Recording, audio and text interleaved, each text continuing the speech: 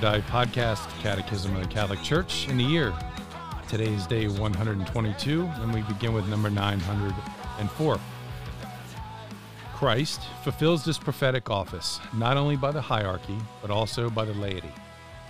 He accordingly both establishes them as witnesses and provides them with the sense of faith, sensus fide, and the grace of the Word. To teach in order to lead others to the faith is the task of every preacher and of each believer. Lay people also fulfill their prophetic mission by evangelization, that is, the proclamation of Christ by word and the testimony of life. For lay people, this evangelization acquires a specific property and peculiar efficacy because it is accomplished in the ordinary circumstances of the world. This witness of life, however, is not the sole element in the apostolate. The true apostle is on the lookout for occasions of announcing Christ by word, either to unbelievers or to the faithful. Lay people who are capable and trained may also collaborate in catechetical formation, in teaching the sacred sciences, and in use of the communications media. In accord with the knowledge, competence, and preeminence which they possess, lay people have the right, and even at times a duty, to manifest to the sacred pastors their opinions on matters which pertain to the good of the church, and they have a right to make their opinion known to the other Christian faithful, with due regard to the integrity of faith and morals and reverence toward their pastors, and with consideration for the common good and the dignity of persons. By his obedience unto death, Christ communicated to his disciples the gift of royal freedom, so that they might, by self-abnegation of a holy life, overcome the reign of sin in themselves. That man is rightly called a king who makes his own body an obedient subject, and by governing himself with suitable rigor, refuses to let his passions breed rebellion in his soul, for he exercises a kind of royal power over himself. And because he knows how to rule his own person as a king, so too does he sit as its judge. He will not let himself be imprisoned by sin or thrown headlong into wickedness. Moreover, by uniting their voices, let the laity so remedy the institutions and conditions of the world when the latter are an inducement to sin, that these may be conformed to the norms of justice, favoring rather than hindering the practice of virtue. By doing so, they will impregnate culture and human works with a moral value.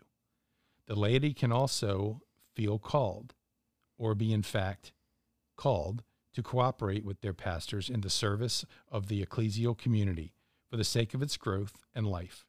This can be done through the exercise of different kinds of ministries according to grace and charisms which the Lord has been pleased to bestow upon them.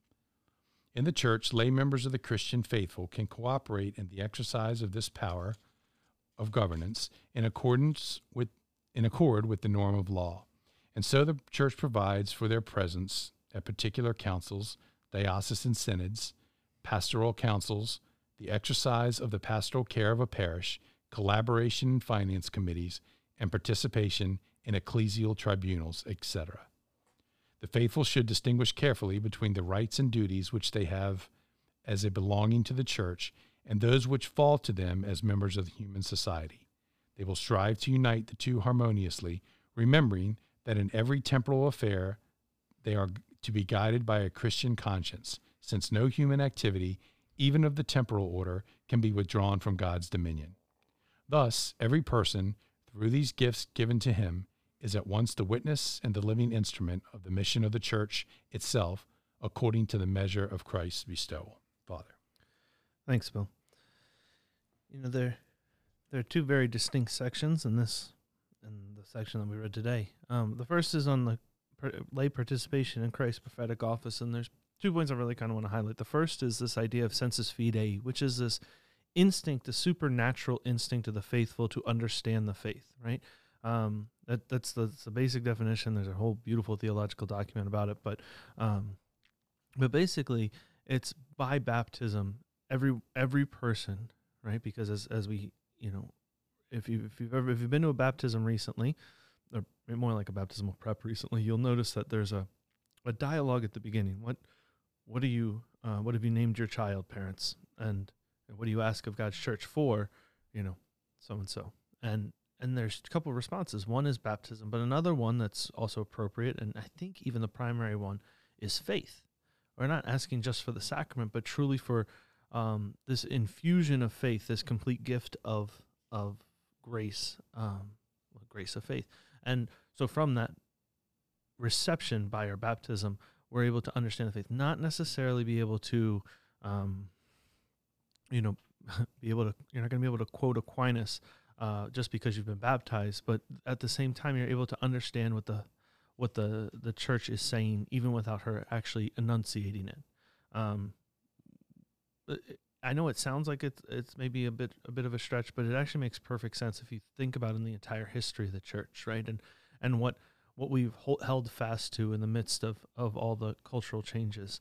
The second thing within this prophetic office is this quote from Lumen Gentium, where it says, "The witness of life, however, is not the sole element in the apostolate."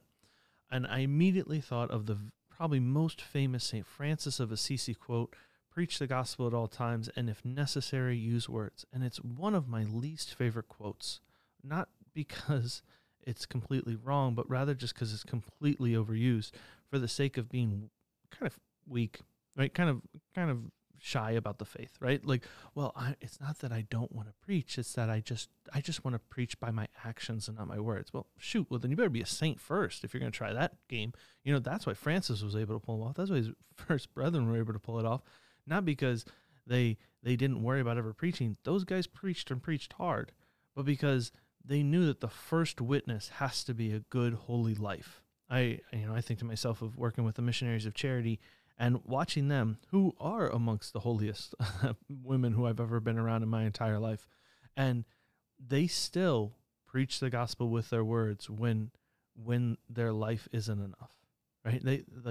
We have a duty and a calling to use both our actions, and it is going to be necessary at times to use our words. I think there's a better St. Francis of Assisi quote in trying to understand this, which is that we ought not to take a step if it is not to preach the word of God, right? That it's let's reverse how we think. We're not, oh, if I happen to preach the gospel, it'll be a great thing. No, every aspect of our life should be for the glorifying of God and the building up of his kingdom, which is both word and action.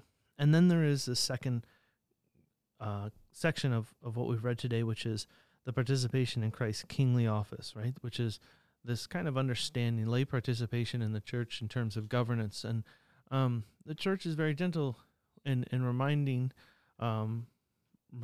ourselves, basically, to say, no, the laity absolutely can do things like teach theology, right? That's the sacred sciences that talks about, and all of those things. But for the most part, the church is saying, but remember, it's supposed to be in right order, because the primary purpose of not the primary purpose, but the primary apostolate of the laity is not within the church, but outside of it, to bring the gospel into the world, so that our every action will be as if it were the governance of the church. It won't be so that I can conform the church to my image and to the world's image, but rather that the world can be transformed from kingdom of man to kingdom of God. That this is the flip. This is the reminder, is that we don't want to close in on ourselves. We don't want to have, it's not that we don't want lay participation in the church and in the governance. It's that if we do that with an outlook of updating the church, we've already lost. We want to hold fast to those things that God has ordained. And so we look to the laity using their gifts well within the church, but also with an eye always of pushing the church out further, bringing more people into her so that more people will live with God.